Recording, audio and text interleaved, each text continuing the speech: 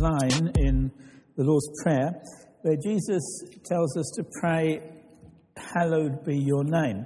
And I was suggesting yesterday that when we pray the Lord's Prayer, you may ask the question, are we meant to recite the Lord's Prayer? Well, I think it's a good idea, but I think we should do it not at the end of our prayer times, but at the beginning. Very often I think you have a prayer time and you end with the Lord's Prayer.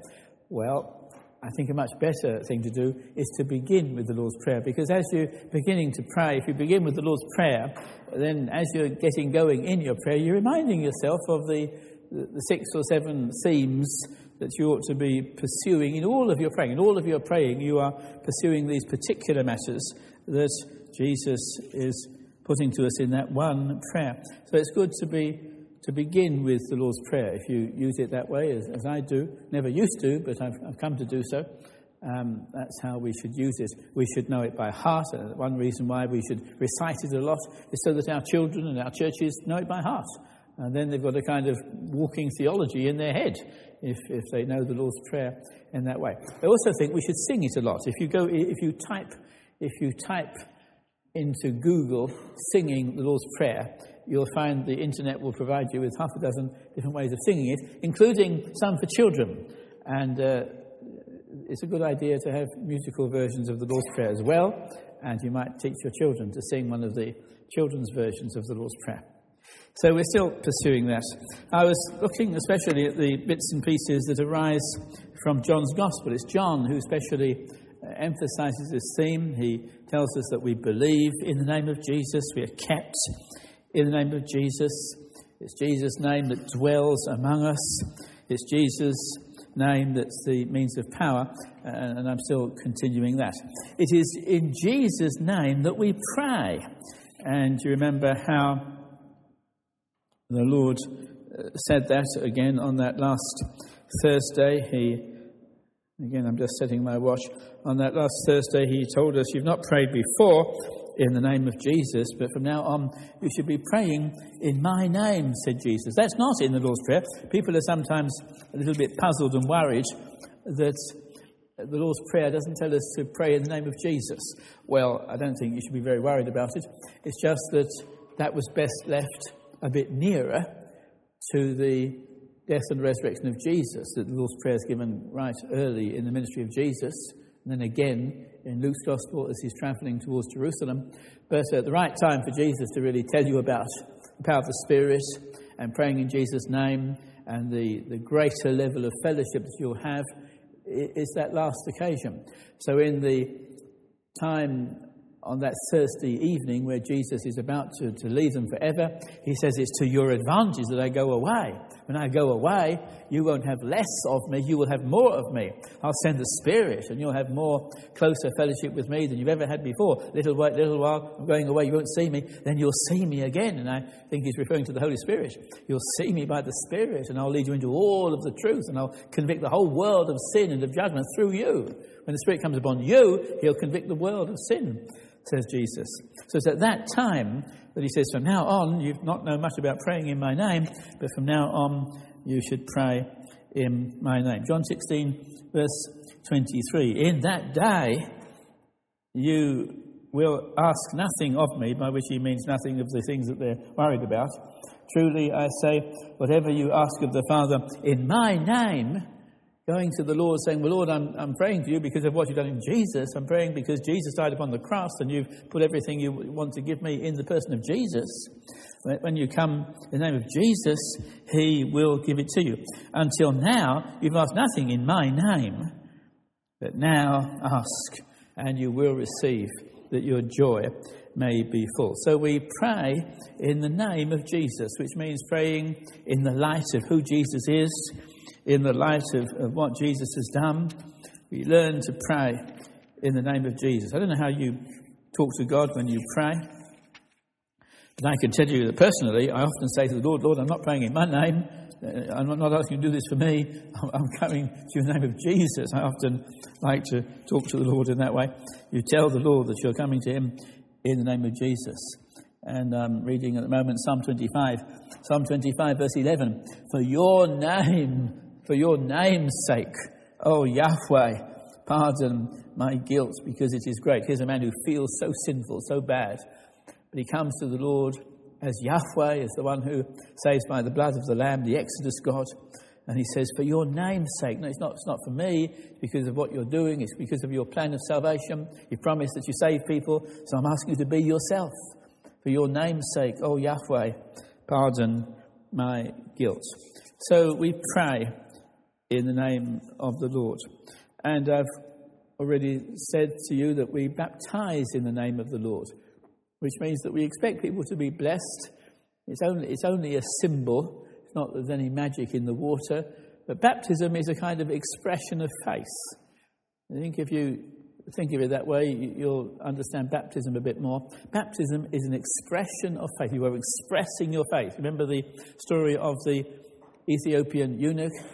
Philip preaches the gospel to him, and the man says, I believe this. I want to tell everybody I believe. What is to stop me being baptized? He's about to express his faith. And Philip says, yeah, it's all right. On the day of Pentecost, when they say, well, yeah, you've convicted us, we believe, we shouldn't have done that. And they're crying out in faith. They know that what Peter is saying is true, but they ask the question, what shall we do? Now that we've come to believe this message you're preaching, what shall we do? And Peter says, I'll tell you what to do. Get baptized. Express your faith. Put your faith in something visible. Call upon the name of the Lord. And the Lord will do two things to you. Number one, he'll forgive you your sins. Which doesn't mean you'll be justified. It means you'll feel forgiven. You'll feel the power. Forgiveness is an experiential relationship. You'll feel forgiven. And God will give you the Spirit just as he has given the 120 the Spirit. And so baptism is an expression of faith. You're calling upon the name of the Lord in water baptism. Not that the water does anything, it's just an occasion in which you're calling upon the Lord in faith. Thomas Goodwin, the great Puritan of the 17th century, regarded baptism as a form of prayer. He said baptism is a prayer.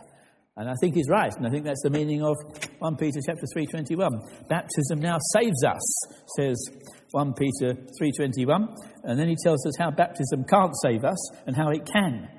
Baptism now saves us, not as a cleansing of the flesh. It's not that it regenerates you or washes your sinfulness away. It's not that. But it is an appeal, says my ESV, but the Greek word could be translated prayer. It is a prayer to God for a clear conscience through the fact that Jesus has died and been raised from the dead. Baptism is believing God, praying. It's saying to God, Lord God, I'm saved, I'm believing you. Now I want you to give me your Holy Spirit in power and authority. It's not something which cleanses the sinful nature. It's calling upon the Lord to give you his Spirit and to give you a sense that your sins are forgiven and prepare you for the future as a Christian. It rescues you and helps you in that way. Not that the water does anything, no magic in the water. But that's why we baptize in the name of the Lord. We say God has told us to do this, to express faith and call upon God. And we're looking for God to move in power. Not any guarantee. It's not automatic. It's not something which switches on the Spirit in any automatic way. But it's an expression of faith. And God may indeed bless anything which is expressing faith.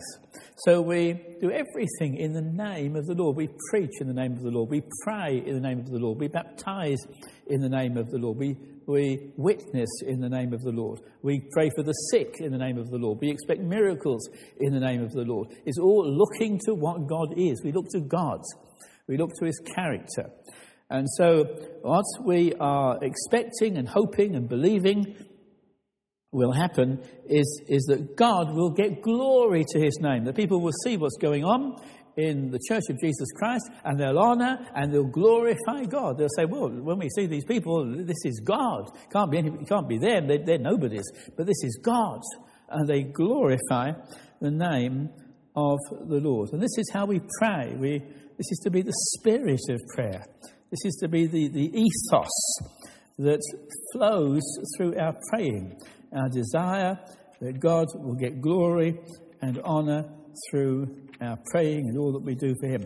And so 1 Corinthians chapter 10, I've quoted already, says, whatever you do, do everything for the glory of the Lord. And the Psalms are always praying this way.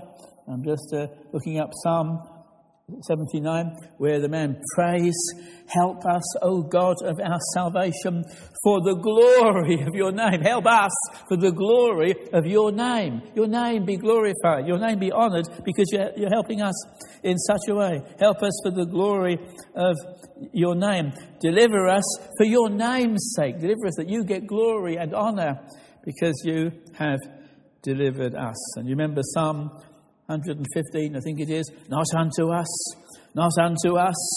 but unto your name be the glory. We don't even want this glory directly, but we'll get it as long as God gets it first. We give God the glory, God will glorify us. If we get him a good name, he'll give us a great name. Maybe if I've got time, we'll come back to that. Our name is also written in the book of life. We also will get a name. If we live for God's name, he will give us a name. That's part of the teaching of Scripture. And so we fear dishonouring God's name. The Bible talks a lot about the fear of the Lord. I don't know whether you ever think about that. When we are to live in the fear of God, perfecting holiness in the fear of the Lord, working out our salvation with fear and trembling, because God is at work in us. I don't know whether you ever ask the question, what is it that we are afraid of? When we are to live in the fear of God, what exactly is it that we are afraid of?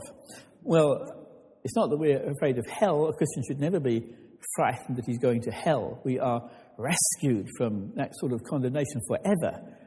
That sort of fear should never cross your mind. You should know that when you believe in Jesus, you are safe forever. You do not need the slightest fear at all that you will lose your salvation or go to hell or anything like that. That is not what we are afraid of. No, the fear of the Lord is surely a fear that we won't get all the blessing that we ought to get, a fear that we might dishonour God's name, a fear that we might let him down and lose something of the blessing that he wants to give us. And these people in the Bible, they pray in the fear of the Lord. It's not that they're afraid of hell or anything like that, but they fear letting God down. They fear dishonouring God's name. And if you look through the various references, I've got so many references here, I don't want to bore you with reading them all. But if you fear dishonouring God's name, that's the fear of the Lord. Don't want to let God down. Don't let God be slandered. Don't let the name of the Lord be disgraced through you. That's the fear, part of the fear of the Lord. And so we seek God's glory. Do you do that? You literally seek God's glory. Do you seek to persuade people and show people how glorious God is? It's not that you want any kind of glory for yourself, but you want glory for God. You want God to be honoured and glorified. Not unto us, O Lord, Psalm 115, not to us, O Lord, not to us, O Lord, but to your name be the glory for the sake of your steadfast love and your faithfulness. Why should the nations say, where's their God? I look at these Christians, I say, well, what's very special about them? Why should the nations be, as it were, dishonouring God when they look at us? We don't want the glory, says the psalm. Not unto us, but unto your name give glory. And read it again. For the sake of your steadfastness, your love, your faithfulness. Why should the nations say, where is their God? Our God is in the heavens, and he does all that he pleases. You who fear the Lord, Psalm 115 verse 11. You who fear the Lord, trust in him.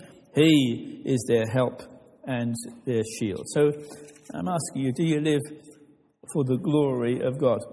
And part of this is learning to praise God. We are to learn to praise God. You may say, why does God want us to praise him so much? I mean, he tells us that we shouldn't be seeking praise. So if we are not to be seeking praise, well then why should he be seeking praise? Well, the answer is that he deserves it and we don't. When we praise him, we're just telling the truth. When we praise ourselves, we're only partially telling the truth. We're covering up all of our sins and weaknesses. We We should not be praising ourselves. Let God praise us one day. But when we praise God, we're not saying anything that's not true. We're just saying the way things are.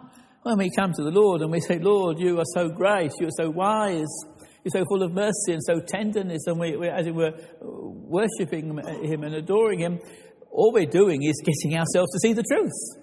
All we're doing is getting ourselves to see the way things are. This is what God is. And so the Bible calls upon us to be praising God and worshipping the Lord. I'm about to read Nehemiah. When the people of Israel are restored and go back to the land of Jerusalem, only about 5 miles across, this little country which is being restored, and they go back to the city of Jerusalem and start building the walls. One of the things that Ezra and Nehemiah are wanting to restore is worship and praise. And we read in Nehemiah that he calls upon all the people and he says, stand up and bless Yahweh, your God, from everlasting to everlasting. And he says, blessed be your glorious name, or the Hebrew says, the name of your glory. Blessed be the name of your glory, the expression of your glory. And he calls upon the whole people, stand up and bless the Lord your God, this glorious name, which is exalted above all blessing and above all praise. Part of what we pray when we pray, hallowed be your name, is that we learn to praise God and worship God. You do that? Sometimes I think in our praying we should do nothing else. I don't know how you pray. I think most of us have a little sort of prayer routine. Maybe you praise the Lord and confess your sins and ask for a few things. I think sometimes you shouldn't even get beyond the praise. Just spend the whole time praising him. You spend half an hour in the morning praying, or an hour or whatever. Just spend the whole time praising him, thanking him, going over what he's done. Never mind, you leave your request for some other time. Just praise him, worship him. And when you do that, you're seeing things as they are. It's reality when you're praising God, because that's the way God is. When you see his wisdom, his glory, his love, his mercy, and even things like his anger, his jealousy, his judgment, his wrath, even those things. When you worship the Lord for being what he is, you're glorifying his name, the glory of his name. And that's what we are praying for when we pray, your name, hallowed be your name. I said to you earlier, when we pray the Lord's Prayer, we're also committing ourselves to a certain kind of lifestyle. And so when we pray, hallowed be your name, we don't mean that other people hallow your name. We begin with ourselves. We ourselves have to begin day by day by day. We have times when we do nothing but praise God. It'll do something to you. It'll change your life. It'll change your character. Even your face might begin to shine. And you're praising God, even your face looks different. Just look in the mirror, you see what I mean. I was preaching in Ethiopia some years ago. I told you the story. I forget where I tell my stories. I was preaching in Ethiopia a few years ago and preaching upon the cross. And there was a little girl there. I told you about one little girl. Here's another one.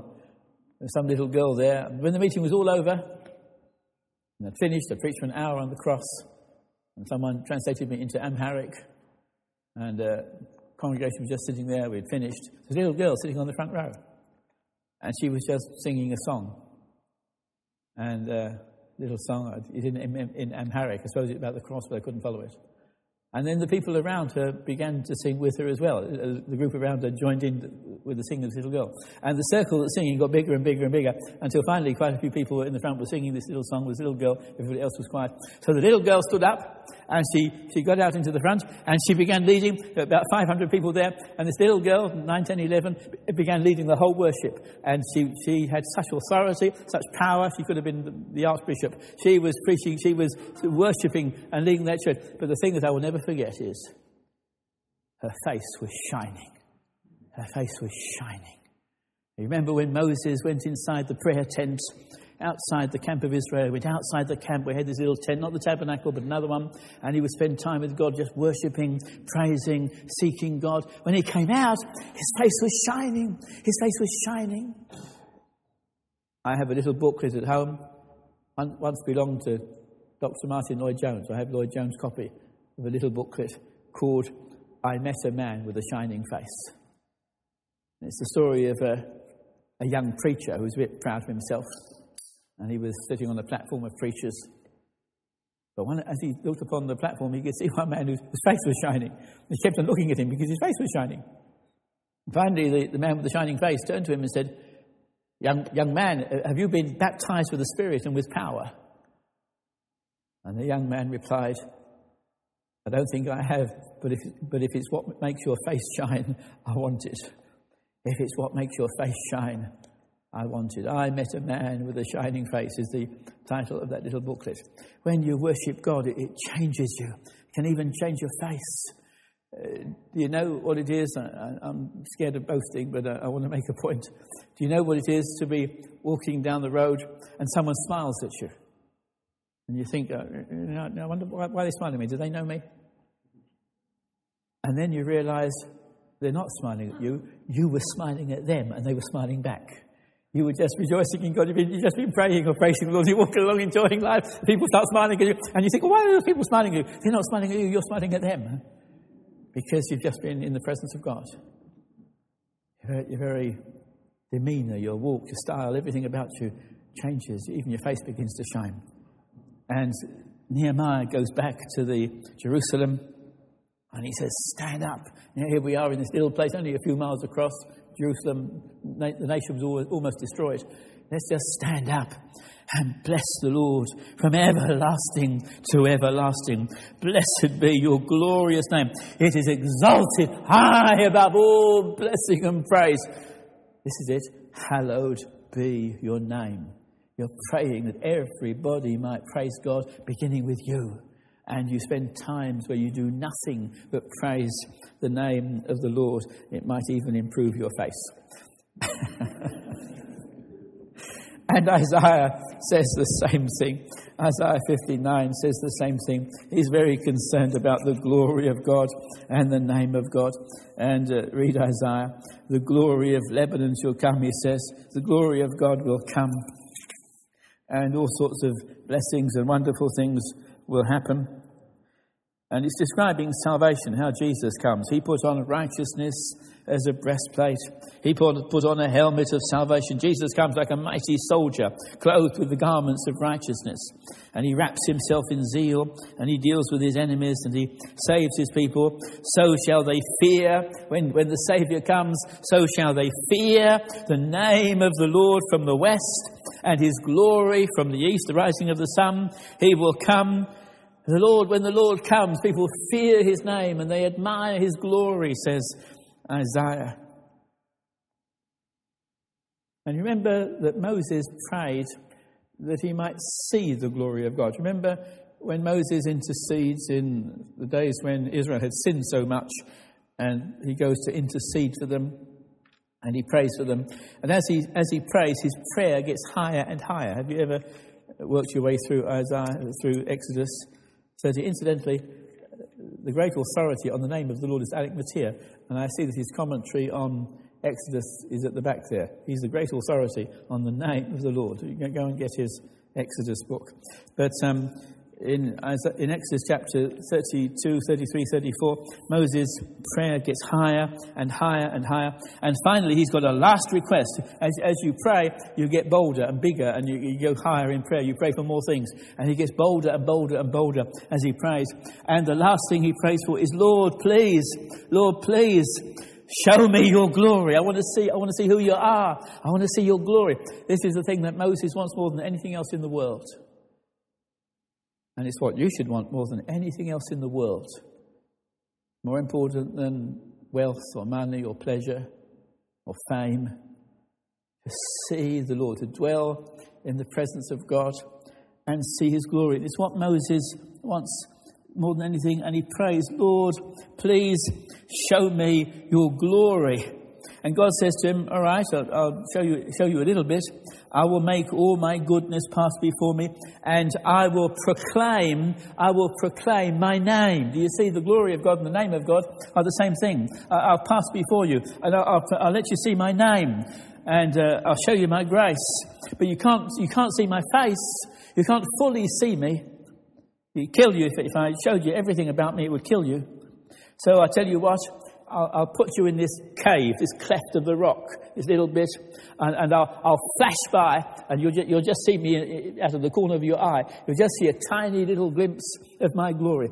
And we read that God passes by, and Moses is inside this cleft of the rock, and I'll cover you a bit so you can't see everything. I'll cover you with my hand, and then I'll take it away, and you'll see a little flash as I disappear into the distance. You'll see a little flash of my glory. Only my face you will not see. And so God passes by, and it says, the Lord passed by and proclaims God's name. He says, Yahweh, Yahweh, the sovereign one, a God merciful and gracious, slow to anger, abounding in steadfast love and faithfulness, keeping steady love for thousands, forgiving iniquity. Moses is given a glimpse of the glory of God, just even visible, shining, the flash of the radiating glory, flashing by, and he sees a little bit of it out of the corner of his eye. And the name of the Lord is proclaimed to him. What an amazing experience. Do you know anything of that? Even the tiniest little shadow of that, it will change your whole life. It's what often happens when people are called. When you read the call stories of the Bible where people are called into ministry, it often begins with that. Remember Isaiah, he sees a vision of the angels worshipping the glory of God and calling out, holy, holy, holy is Yahweh of hosts. And as Isaiah sees that, it's only a vision, it's not anything external, but as he sees that vision, it immediately convicts him of sin, and he says, well, it's me, I'm a man of unclean lips. He's convicted of sin, and the point at which he's convicted is his talk, what he says, and he knows everybody else is the same. I'm a man of unclean lips. I dwell in the midst of a people of unclean lips. Everybody's all the same. We've all got the same problem. And God says, yeah, I'm going to do something about it. Who will go for me? Who will go for me? And it's Isaiah's call. He says to the Lord, Lord, here am I. He doesn't say, here am I, I'll go. He says, here am I, send me. I'll go as long as you're sending me. Here am I, send me. It's his call. When you see the vision of the glory of God, when you get the tiny glimpse of what God is like, it totally transforms your life, and God immediately puts ministry and calling upon you, things that you have to do for him. The very fact that you know God so much is now going to be used in ministry. And the call that comes to people often comes when they see a vision of the glory of God. Happened to Moses. Moses sees some bush burning, radiating, shining, and it's not consumed. It's burning, but it's not burning. Burning, but it's not burning up. And there's a good scientist. He says, I'll go and investigate. I'll go and see this great sight. He casually wants to stroll into the presence of God and see what's going on. Moses, put off your shoes from off your feet. You're standing upon holy ground. And he sees an angelic form. It's angels, actually. But he sees a representation of the glory and the greatness of God. And that's his call. That's the point where God says, now I'm sending you. When you see the glory of God, when you get hold of the character of God, it's always the beginning of some new phase in your life. And you're not ready for that new phase in your life until you do see that glimpse of the glory of God. Happens to Ezekiel. Glory of God appears to him. He falls upon his face as somebody dead. Happens to John in book of Revelation chapter 1. Happens to Peter. You remember Peter at the time of his call to be an apostle. The story in Luke is different from the story in Matthew and Mark. In Matthew and Mark, it's, I'm making you fishers of men. Come follow me. Same story in the same position. In Luke is a bit different. Paul goes fishing. He achieves nothing. Comes back, no fish at all. And Jesus says, do your fishing under me. Let me tell you what to do, and you'll catch some fish. And Peter says to him, Lord, you're just a preacher. What do preachers know about fishing? I've been fishing all night. You think you can tell me how to fish? I've been fishing all night and I caught nothing. Do as I tell you, says Jesus. Cast your net over the other side. All right, Lord, if you say so. And he catches the biggest catch of fish he's ever had in his life. All the boats are smothered with fish. He calls upon all these workers to come and help him, and the boats are sinking. He's never had such a catch as this. You know what he says? He says, oh Lord, depart from me. Lord, I don't think I can serve you. Depart from me. He sees something of the glory and the holiness of Jesus, but he doesn't encourage him very much. He wants to run for his life. Lord, depart from me. I'm a wicked man. I can't serve you.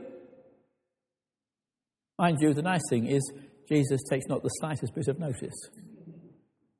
When you say to the Lord, there's no way in which I can serve you, I'm not worthy at all, don't be surprised if the Lord doesn't even bother answering you.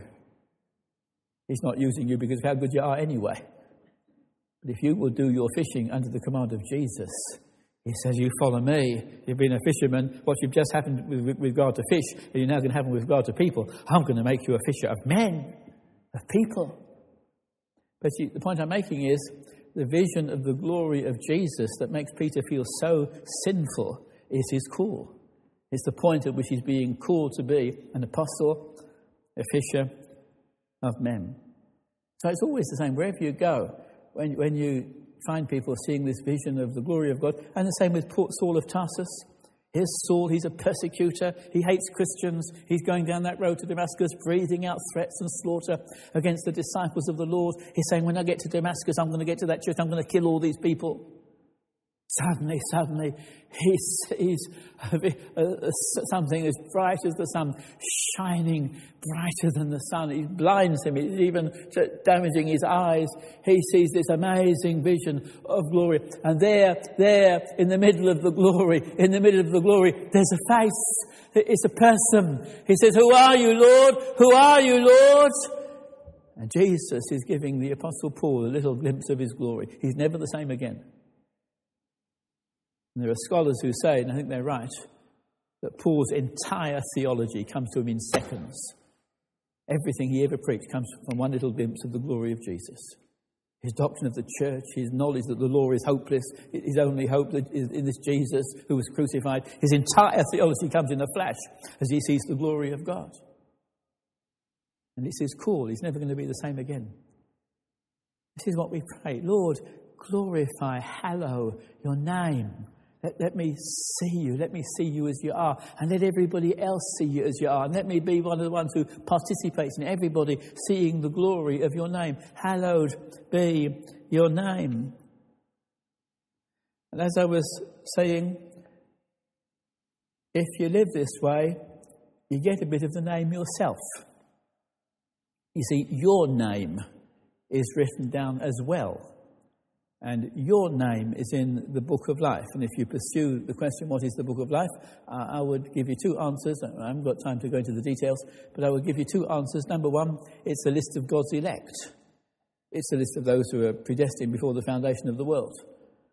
But even more important, it's a list of the candidates for reward.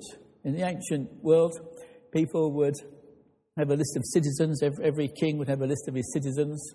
And what they did, good or bad, would be written down. You remember the story of Mordecai in the book of Esther, who did something for the king. And one night the king can't get to sleep, and he looks up his records and looks at all of his citizens and what they've all done. And he sees that Mordecai one time did something for him. He says, is there anything ever been done for this man Mordecai? No, Your Majesty. No one's ever done anything for him. Oh, I want to honour him. The list of citizens are candidates for reward or candidates for judgment. They might be punished because they did something they shouldn't have done. It's the records of what the citizens do. And they are candidates for reward. If there's any such thing as being blotted out of the Lamb's Book of Life, which maybe there is, it's not losing salvation, it's losing reward. And so you're candidates for reward, and your name is written down. And what will happen if God honours you is you will be given a name. Remember, it happened to Jesus. Jesus obeyed the Lord. He was humble even to the point of death. He obeyed the Lord even to death, even to the death of a cross. Therefore, the Lord has highly exalted him and given him a name above every name. And the name is your reward. Your name, you have a name for having obeyed the Lord. When you obey God, God gives you a little bit of his name, and you get a name as well. You don't get the name above every name, you get a little name. And one of the stories in the book of Acts I like is the story of the demon. You know what the demon said? When somebody tried to cast out a demon, the demon answered back. And the demon said, I know the name of Jesus, I know the name of Paul, but who are you? What interests me in that story is not that the demon knew the name of Jesus. Of course he knew the name of Jesus. What interests me in that story is he knew the name of Paul. When you said Paul, the demon said, oh, I know that man, he's got a name. God had given Paul a name. And he had power in the spiritual world because of his love of God's glory. When you live for the glory of God, God glorifies you. When you live for God's honour, God honours you. When you live for the name of Jesus, God gives you a little name. Not a big one, but a little one. And in the heavenly glory, your name comes out. Have you noticed this, that righteous people are given a name, sometimes where sinners are not given a name? The rich man and Lazarus. What was the rich man's name? You don't know. Later on, people gave him one, Dives, but it's not original. The rich man, he's nameless. Who cares what his name is? He's nobody. He was some rich pagan guy. What's his name? We don't even know. It's Lazarus, whose name we know. Lazarus has a name for worshipping. He's some beggar at the feet of the guy with the rich house. But his name is going to go on forever. We'll know the name of Lazarus forever and ever and ever. Lazarus will be famous forever. The rich man, who cares about his name? He's nobody. God gives you a name. And people in the Bible who are honoured by God, they're given names. Remember Ezra and Nehemiah? Whole chapters of names. You don't find whole chapters of names of wicked people. Their names disappear. Their names are taken away and thrown away. They're nothing. They're not going to be eternally rewarded. You get given a name as well. So when you pray, hallowed be your name, you're asking for the honour and the glory of God. But if you live for God in that way, one day you will get a name as well. And your name will be honoured.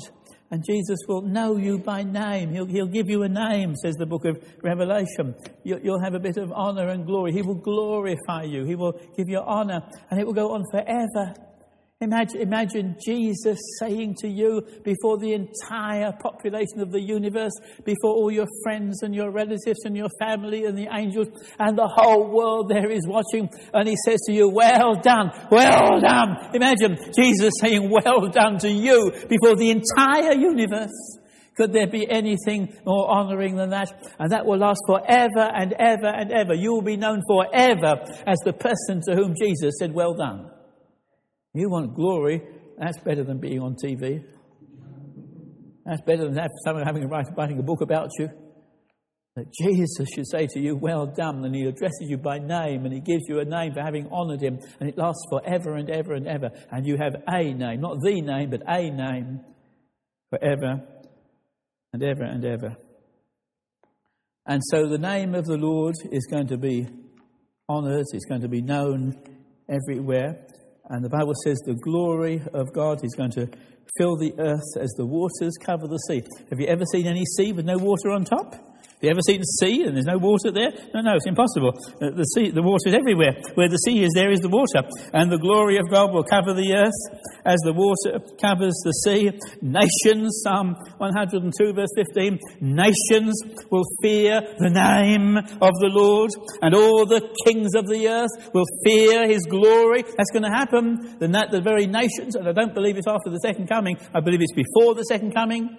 The earth will be filled with the glory of God. All nations will turn to Jesus, and God's name will be glorified so much. That's what we're praying for. Over the course of Christian history, we've tended to get very negative and gloomy about how successful the gospel is going to be. It all happened after 1789, the French Revolution, 1789. And the whole of Europe was going through these political upheavals. The Reform Bill of 1830. Women were given the vote. They really thought that was the end of the world. Roman Catholics were allowed to come into power. Atheists could be in Parliament. Napoleon was marching all over the place. Battle of Waterloo. And people thought the end of the world was coming. And they were not expecting any kind of evangelism. They were just expecting that the world would end and any kind of glory would be after Jesus came. And Christians became very negative and pathetically unbelieving in terms of what God would do. It's about time we got rid of all of that. It's about time we got rid of all of that. The promise of God is go make disciples of all nations. Not go make a few disciples in one or two nations, but go make disciples of all nations. What percentage of the world, I ask myself the question, what percentage of the world is Christian today? I've no idea, but I think about 5% would call themselves Bible believing. And even they're not all saved. What percentage of the world is saved? Well, less than 5%. To me, that's pathetic. Do you think the glory of God comes when 5% are maybe, if you're lucky, believing in Jesus? Surely there's more of Jesus to be done, for Jesus to be done than that. And in the book of Revelation, haven't you noticed that at every point Satan is defeated? When Jesus is about to be born and Satan is trying to swallow up the woman who's giving birth to the child, Satan goes after that woman to stop the child being born, but he can't do it. When the child is born and Satan goes after him, remember the story of Herod and the slaughter of the infants, and Satan goes after the child who's just been born. The child is caught up in the ascension, and Satan can't get at him. And when the church, the only thing that's left is the church, and so Satan begins to persecute the church, and the church goes into the wilderness, and she's protected by God. When Satan tries to stop Jesus being born, he's defeated. When Jesus is born and Satan tries to kill him, he's defeated. When Jesus disappears in the ascension and he persecutes the church, he's defeated. And finally he'll be defeated altogether, cast into the lake of fire. I ask a question, will Jesus win or will Satan win in the evangelization of the world? Don't tell me that Satan's going to win that battle. Jesus will win every battle. Satan is defeated. He rides forth on a military horse, a white horse, a stallion, a military horse, not some donkey as in Jerusalem in his lifetime, but upon a great white stallion with a sword of the word of God going out of his mouth, conquering and planning to do some more conquering and to conquer. He's already conquered, he's conquering again, and he's going to do some more. Conquering and to conquer. Do you think Jesus is going to be defeated? No. The earth will be filled with the glory of God as the waters cover the sea. It's all over the Bible. God's given apostles and prophets and pastors and teachers to build up the church until we all come to the measure of the fullness of the stature of Christ. Do you think we're there yet? And do you remember how Romans argues it in terms of the conversion of Israel? That all nations will come in, and when the fullness of the Gentiles comes in, even Israel will want what all the others have got. And so, and in that manner, and in the manner of all the other nations being saved, and so all Israel will be saved. And what will that lead to? If when Israel fell out, it led to worldwide blessing, what will be the blessing when it comes back in again? If Israel's failure led to worldwide evangelism, what will Israel's conversion lead to? It will be life from the dead. Romans 11:12, Romans 11:15. What life from the dead, what does it mean? I would say, at the very least, it means worldwide revival. All nations coming in. The earth will be filled with the glory of God as the waters cover the sea. Psalm 102, verse 15. Nations will fear the name of Yahweh, and all the kings of the earth will fear your glory. This is part of what we're looking for. We're not just gloomy people. We're expecting all nations to be being reached. And every single, I would suggest to you, you can think about it, but every single thing that's happening is part of it. It's not Mr. Obama who's the head of the nations, it's Jesus. And if Muslims are invading our Western countries, it's not the devil who's winning, it's Jesus who's doing something a bit surprising. We used to try to get into their countries.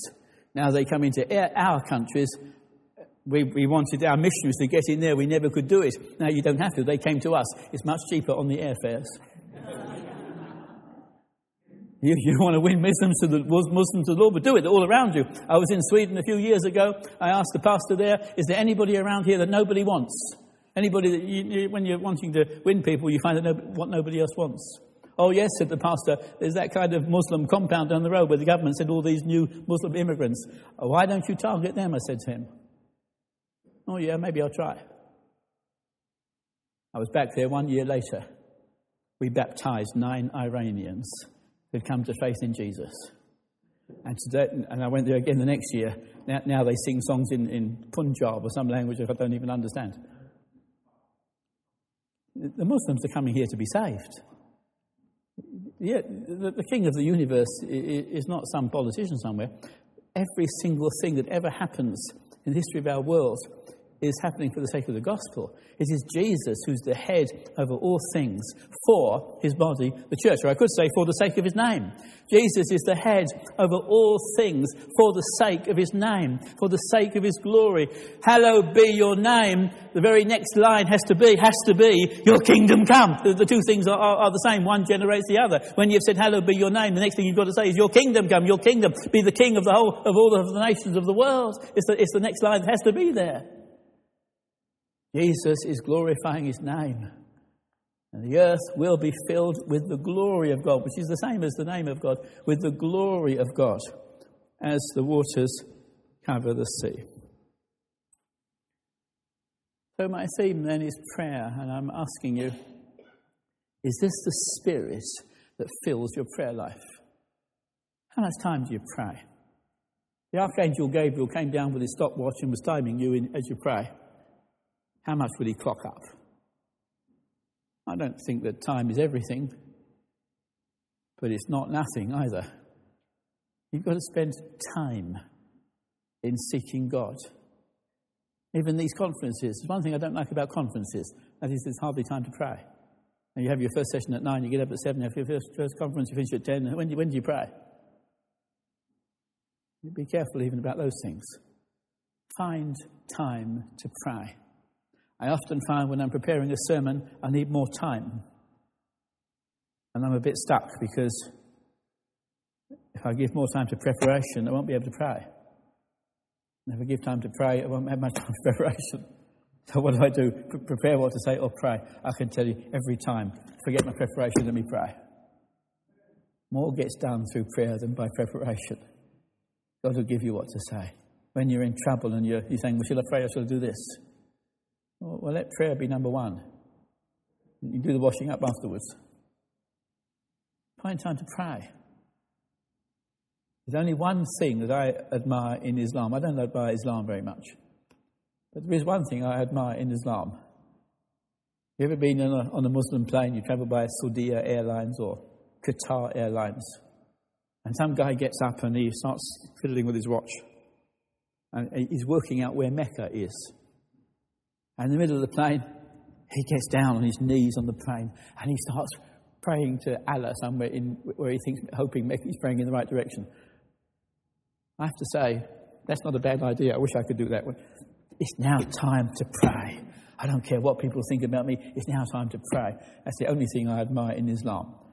Mind you, they don't get through because they don't pray in the name of Jesus. When we pray in the name of Jesus. But I wish we had a tiny bit of their discipline. I wish we were as committed that when we get to prayer time, we pray no matter what. I admire them a little bit at that point, even if at no other point. Do you pray? Do you put down in your diary times when you must pray? And your phone rings and your wife answers the phone and says, can I speak to Pastor so-and-so? Say, no, sorry, he's got an appointment. He's busy. But the appointment was with God and he's busy with God. Do you book times in your diary? On that day I'm praying. Anybody wants you for supper? No, I'm busy that day. Find time to pray. A little bit every day. One day a week when you give a bit more. Maybe Saturday morning or Friday evening or whenever. One time of the year when maybe you disappear and go off somewhere and pray for a week. Christmas time maybe, or July holidays or whenever. Do you find time to pray? You're a man or a woman of prayer. When you do that, you make a discovery. You make an amazing, amazing, amazing discovery. You should have known already. Don't know why you took so long to discover it. What you discover is the Lord answers prayer. It's the greatest discovery of your life. You pray about some little thing and immediately it answers. You think, why didn't I pray about that before? You discover that our God is a God who hears prayer. He answers prayer. Sometimes you pray about things and you think, well, that's too small. I don't think the Lord will bother with that. But he answers you. He answers you above all that you ask or think. Sometimes he answers before you pray. You're about to pray something. Just as you're about to pray, the answer comes. You haven't even prayed yet. There's a verse in the Bible that says, I will hear them before they pray. I'll answer them before they call. You're just about to pray, and the Lord saw what was coming and answered you even before you said it. God answers prayer, little things, big things. You've got some wandering child, some teenager, who's far from God. Don't spend all your time nagging him, nagging her, trying to drag them to church. Pray and see what God will do. Just pray that something will happen in their life that brings them in contact with the gospel. Pray. You've got a bad marriage. Pray. You're unhealthy. Pray. You're worried about your work. Pray. You need some more cash in your life. Pray. You want promotion. Pray. God's the best promoter there is. When I quit being a lecturer at Evelyn Home College in Zambia, became a preacher, my salary went down by about 80%. But I can tell you, I'm happier than I ever was under the Zambian government. And God's more nice to me than the Zambian government ever was. When you're under the Lord, you find He just knows what to give, what to withhold. He's the perfect boss. He's the perfect employer. Just learn to be under Him. Take all your needs to Him. You need a bit of something extra, go to Him, He'll give it to you. You need it, He'll give it to you. And I don't know why we're so slow to learn this. We somehow are full of unbelief. We think, oh yeah, prayer, we don't take much notice. Have you made the biggest discovery that you ever make in your life? That God is a God who answers prayer. Go to Him. You say, well, is it totally unconditional? No, a few conditions, but they're easy ones. Just forgive everybody everywhere. We'll come. That's in this Lord's Prayer as well. Forgive everybody everywhere. Come in faith, believe in God, get your life right, be absolutely honest, and pray. And I promise you, God will hear you. You'll discover that God is a God who answers prayer. And let this Lord's Prayer inform you and educate you and mould your thinking. And start praying for God's glory, God's kingdom, God's will, your needs, your past, your future, your everything, and God will hear you. Let's stand and we'll pray and take a break for 10 minutes. Our Father, I pray that we may learn to pray. And we all know, Lord, how much Satan attacks us at this point, how much we are dragged down, how we have to fight through a battle of inertia and slowness and coldness. Teach us by faith to go into your presence in the name of Jesus. And no matter what we feel like, to pray and deal with you and look upon your face and have dealings with you. Please teach us to live in such a way because we know it will transform our lives. Come, bless us, teach us as a fellowship, as a church, as churches, as individuals. Teach us to be men and women of prayer. We ask it in Jesus' name. Amen.